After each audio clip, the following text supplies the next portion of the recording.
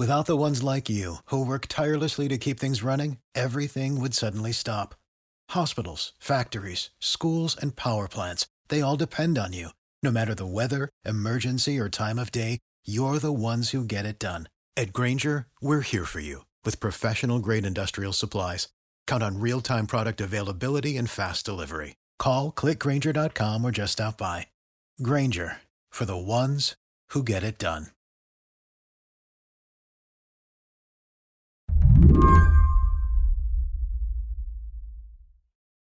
This year, back to school season feels kind of sad for Anita Carson. This week is really the first time that it's hitting me that I'm not going to be in a classroom again. Anita taught 6th grade for 7 years. She quit this summer. And that's a little bit heartbreaking for me because I love teaching. I love my students. And so it was really hard to leave. It's not like Anita was planning to change careers. It's just that she'd been teaching in Polk County, Florida, and the way Governor Ron DeSantis and the Florida legislature worked hand in hand to upend the public school curriculum last year. It felt like too much. After that Don't Say Gay bill passed, parents started questioning Anita's judgment. Like when she sent an email to the families of kids she taught, saying something totally banal, like tell your kid to check if they've got any missing assignments. And I'd sent out basically those words using they as a common placeholder for pronouns because I'm not going to write each individual parent. I'm just going to send out, please make sure that your student has, they need to make sure. And I got a text back from a mom saying, you're not allowed to use that pronoun crap anymore. Then this mom reported Anita to her principal. So we have now empowered parents that have extreme views about what's acceptable in schools, feeling perfectly happy to call out things that have never been an issue before. By the end of the year, Anita knew she could not keep teaching. So she got a job with Equality Florida, an LGBTQ advocacy organization. But like she said, she misses the classroom. The most horrifying piece of this is teachers have been for years calling for people, please come to parent conferences, please come to the curriculum night, please come and be on this committee where we're choosing books for our library, begging for people to come and be involved. And so it's really disheartening to have parents now showing up, but showing up because they think that we're doing something horrible.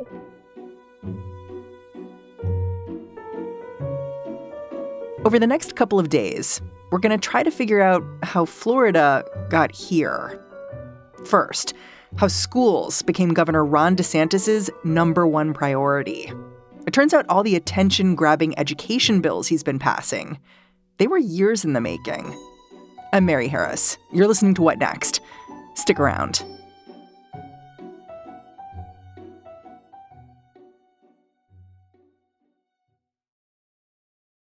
This episode is brought to you by SAP. First, the bad news.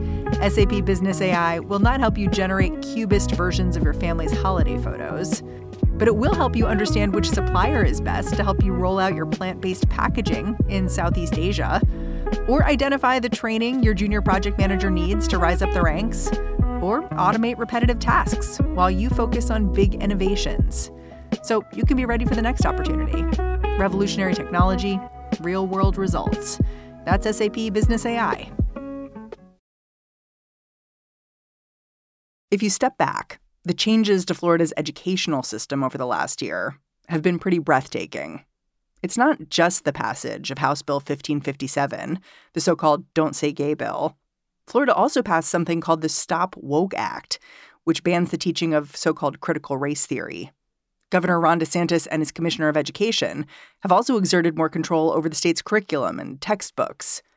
Miami Herald education reporter Summer Brugal sees this particular moment in time as the beginning of an experiment.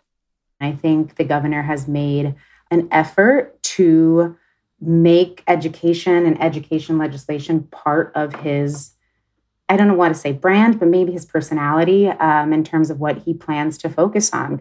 It did feel like all of a sudden education was number one priority in Tallahassee. It was DeSantis's number one agenda. And all these bills were coming out of nowhere. And you had to really look back and say, well, did all these things come out of nowhere, or has there been this kind of growing effort to shape and reform and, frankly, control how public education works in this state?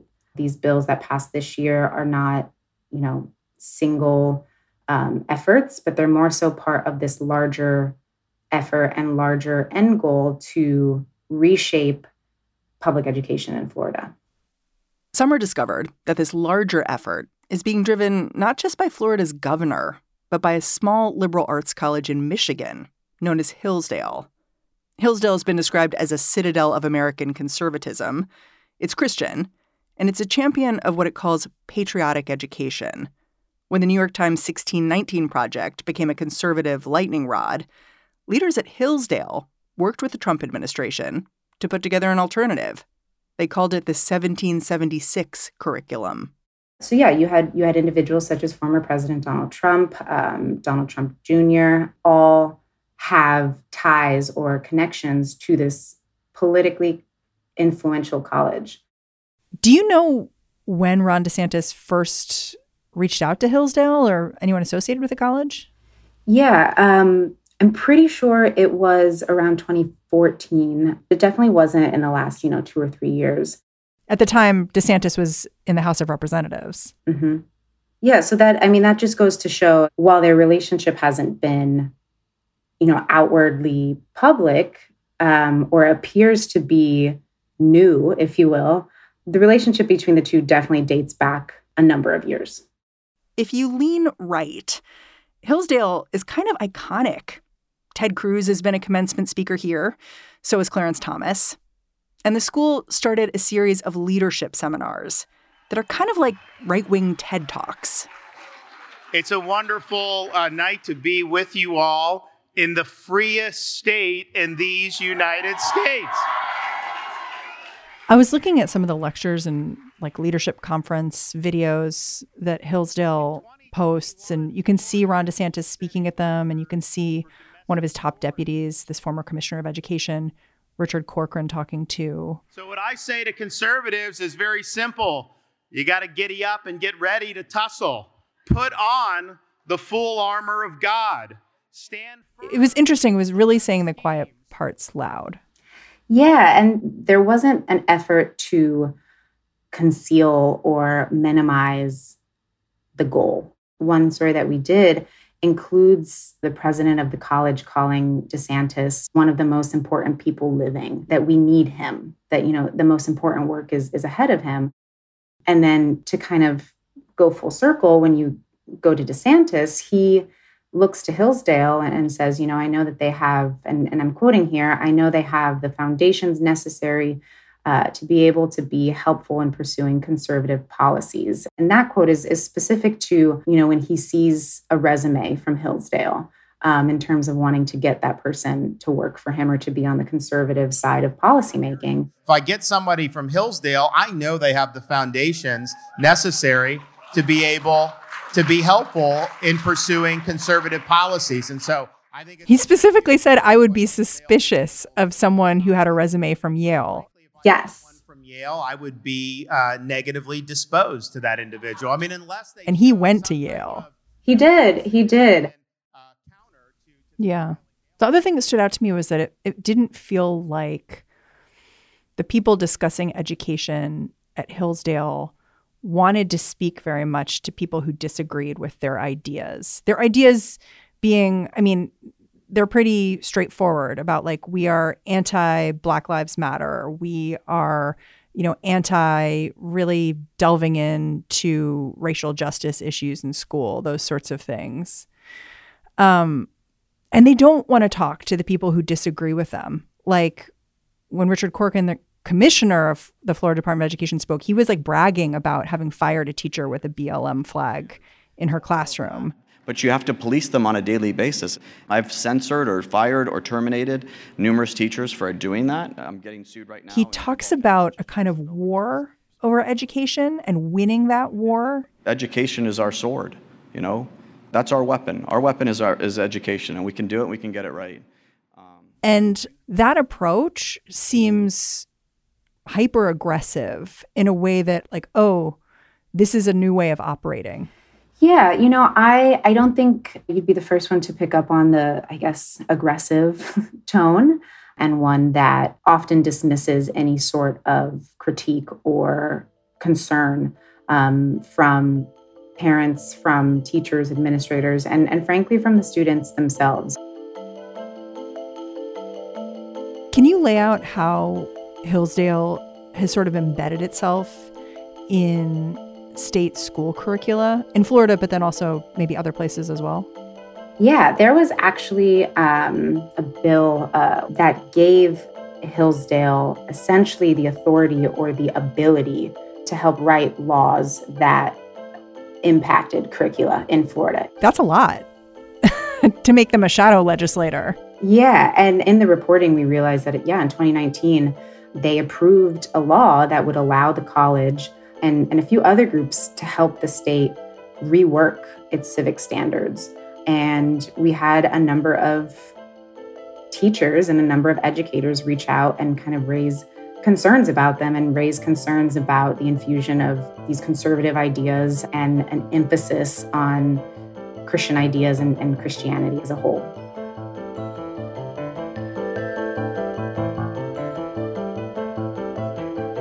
After the break, how Hillsdale is using Florida as a kind of laboratory for its educational goals.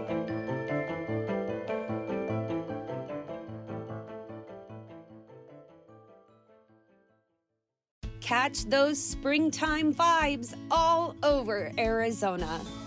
Break out of the winter blues by hitting the water at one of our lake and river parks. Take a hike among the wildflowers. Just make sure to stay on the trails and leave the flowers for the bees. Discover Arizona's best kept secret and visit azstateparks.com/amazing to start your springtime adventure. Today in the Middle East. What happens in Ukraine has consequences for what's happening around AI. Hello, listeners. I'm Gabrielle Sierra, host of the Why It Matters podcast from the Council on Foreign Relations. Look, the world of international affairs can feel overwhelming and complex, but it also shapes our lives every single day. So it pays to know what's going on out there. Why It Matters is a foreign policy podcast for the rest of us. And with a little bit of humor and a lot of questions, we're here to break down global topics and bring the world home to you. So join us every 2 weeks on Why It Matters, wherever you listen.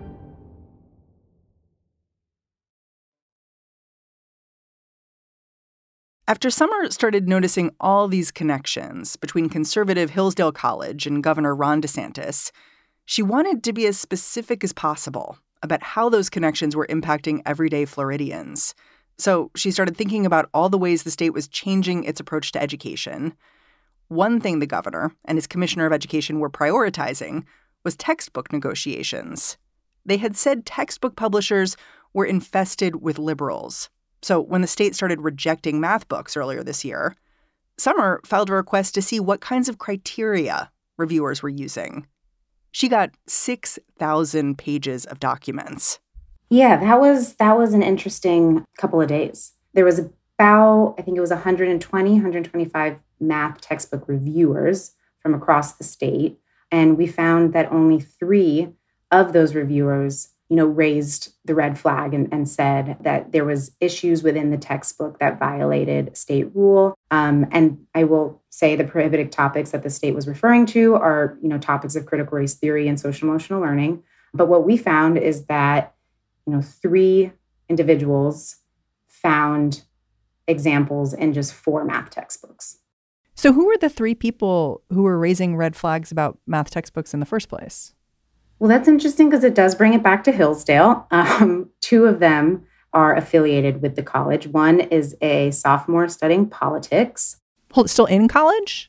Yes, or at least was still in college back in May when we published this. So I assume now is a rising junior. But yes, he was a sophomore, a student at the college when that happened.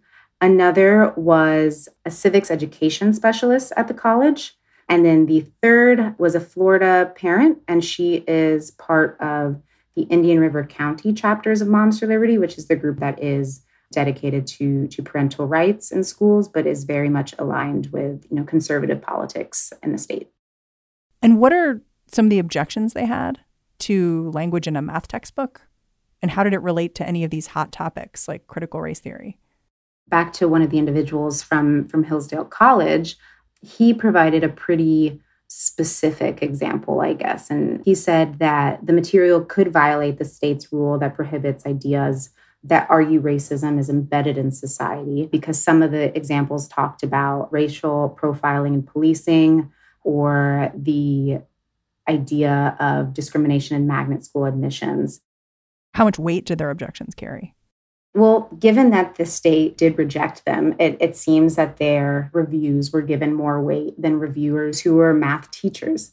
We also learned that there was a group of reviewers who were tasked with looking specifically for, quote, prohibited topics, such as critical race theory. And we learned that those reviewers specifically were given more money or were paid more to do that job than the reviewers who were tasked with simply reviewing regular math questions and regular math prompts. Whoa. We have yet to receive a response as to why there was that discrepancy between the payouts that the individuals received. Okay, so we have people from Hillsdale College, is a small conservative Michigan institution, weighing in on what kind of textbooks students should be looking at in Florida. You also chronicled how Florida's started up this new civics education program, which is deeply informed by curricula that have been developed at Hillsdale. And I know that teachers over the summer have been beginning to get some training. What have you learned from them? The issue that was raised was that there was this push or this overarching theme of teaching in a very strong Christian fundamentalist way. And this idea of shifting, or a few of them went so far to say whitewashing history. The Florida Department of Education is holding a series of conferences statewide this summer to teach a new civics initiative championed by Governor Ron DeSantis. In one of the slides presented, the DOE said it was a misconception that the Founding Fathers wanted a strict separation between church and state. This repetition throughout these sessions that Jesus Christ and the Bible have the greatest influence on the country's foundation, and that was something that should be embedded throughout a public school education. Other slides illustrated George Washington and Thomas Jefferson were against slavery without mentioning they owned slaves. This seemed to the teachers as a fundamental shift in what was being emphasized and what should be kind of minimized. It was very unsettling. What they did was present a single perspective as the only one, the correct one. They cherry-picked evidence.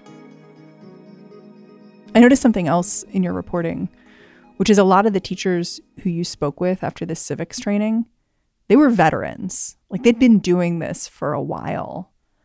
And they seemed concerned about the teachers who hadn't been doing this for a long time. And so for them, this kind of civics training would just be the truth. Like, they wouldn't have anything else to compare it to. Correct. There is a concern amongst veteran teachers about how all of this will impact early career teachers. You know, someone who is a veteran teacher who has a good relationship with their principal, who is confident in their abilities, who's confident in their protections with the union, might not change how they're approaching what they teach. But on the flip side, you have early career teachers who this is all they know, and they might be a little more weary of kind of treading into that space of, is this going to get me fired? Is this going to get me into a lawsuit if I upset a student or make them feel uncomfortable? And so I think with the civics training, yes, that definitely came up a couple of times of, if this is just the new generation of teachers and this is what they're told to teach, what does that mean for our students and the education our students get around civics and about the true history of this country? That idea and that concern expands to every topic. You know, in other states like Tennessee that have worked closely with Hillsdale College, teachers have gotten really angry about this conservative group messing with their curriculum, people outside of the state. Like, audio just came out recently of the president of Hillsdale insulting teachers while sitting next to the governor of Tennessee. He said teachers were trained in some of the dumbest parts of the dumbest colleges in the country. And teachers basically rose up and they said, you need to sever ties with this place. And it's a little questionable whether it's actually going to happen, but it started a conversation. Do you get any sense that there's any similar movement or sentiment afoot in Florida? You know, I don't see that kind of movement happening yet.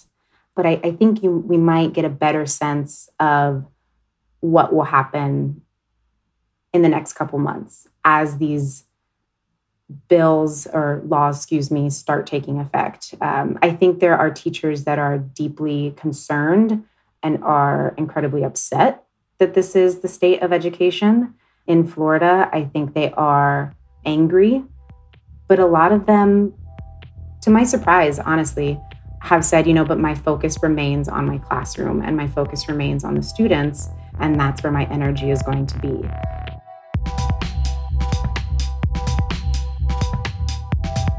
Summer Brugal, thank you so much for joining me. I'm really grateful. Thank you. Thanks for having me. Summer Brugal is a K-12 education reporter over at the Miami Herald. Tomorrow on What Next? Will Larkins goes to high school just outside Orlando, but Don't Say Gay is making his senior year way more interesting. This is a peaceful demonstration to show the Florida legislature that what they are doing does not represent us. I totally thought 50 people were going to walk out at best. Power to the people! And 9 a.m. hit and 500 people walked out and they were all chanting, "We say gay."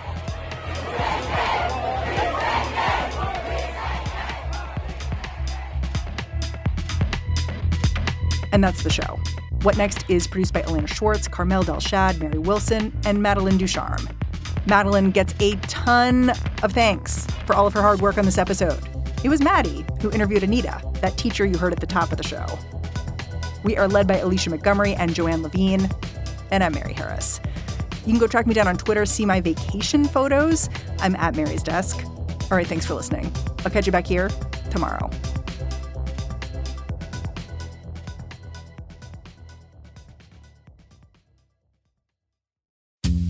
I'm Dahlia Lithwick, and I'm host of Amicus, Slate's podcast about the law and the U.S. Supreme Court. We are shifting into high gear, coming at you weekly with the context you need to understand the rapidly changing legal landscape. The many trials of Donald J. Trump, judicial ethics, arguments and opinions at SCOTUS. We are tackling the big legal news with clarity and insight every single week. New Amicus episodes every Saturday, wherever you listen.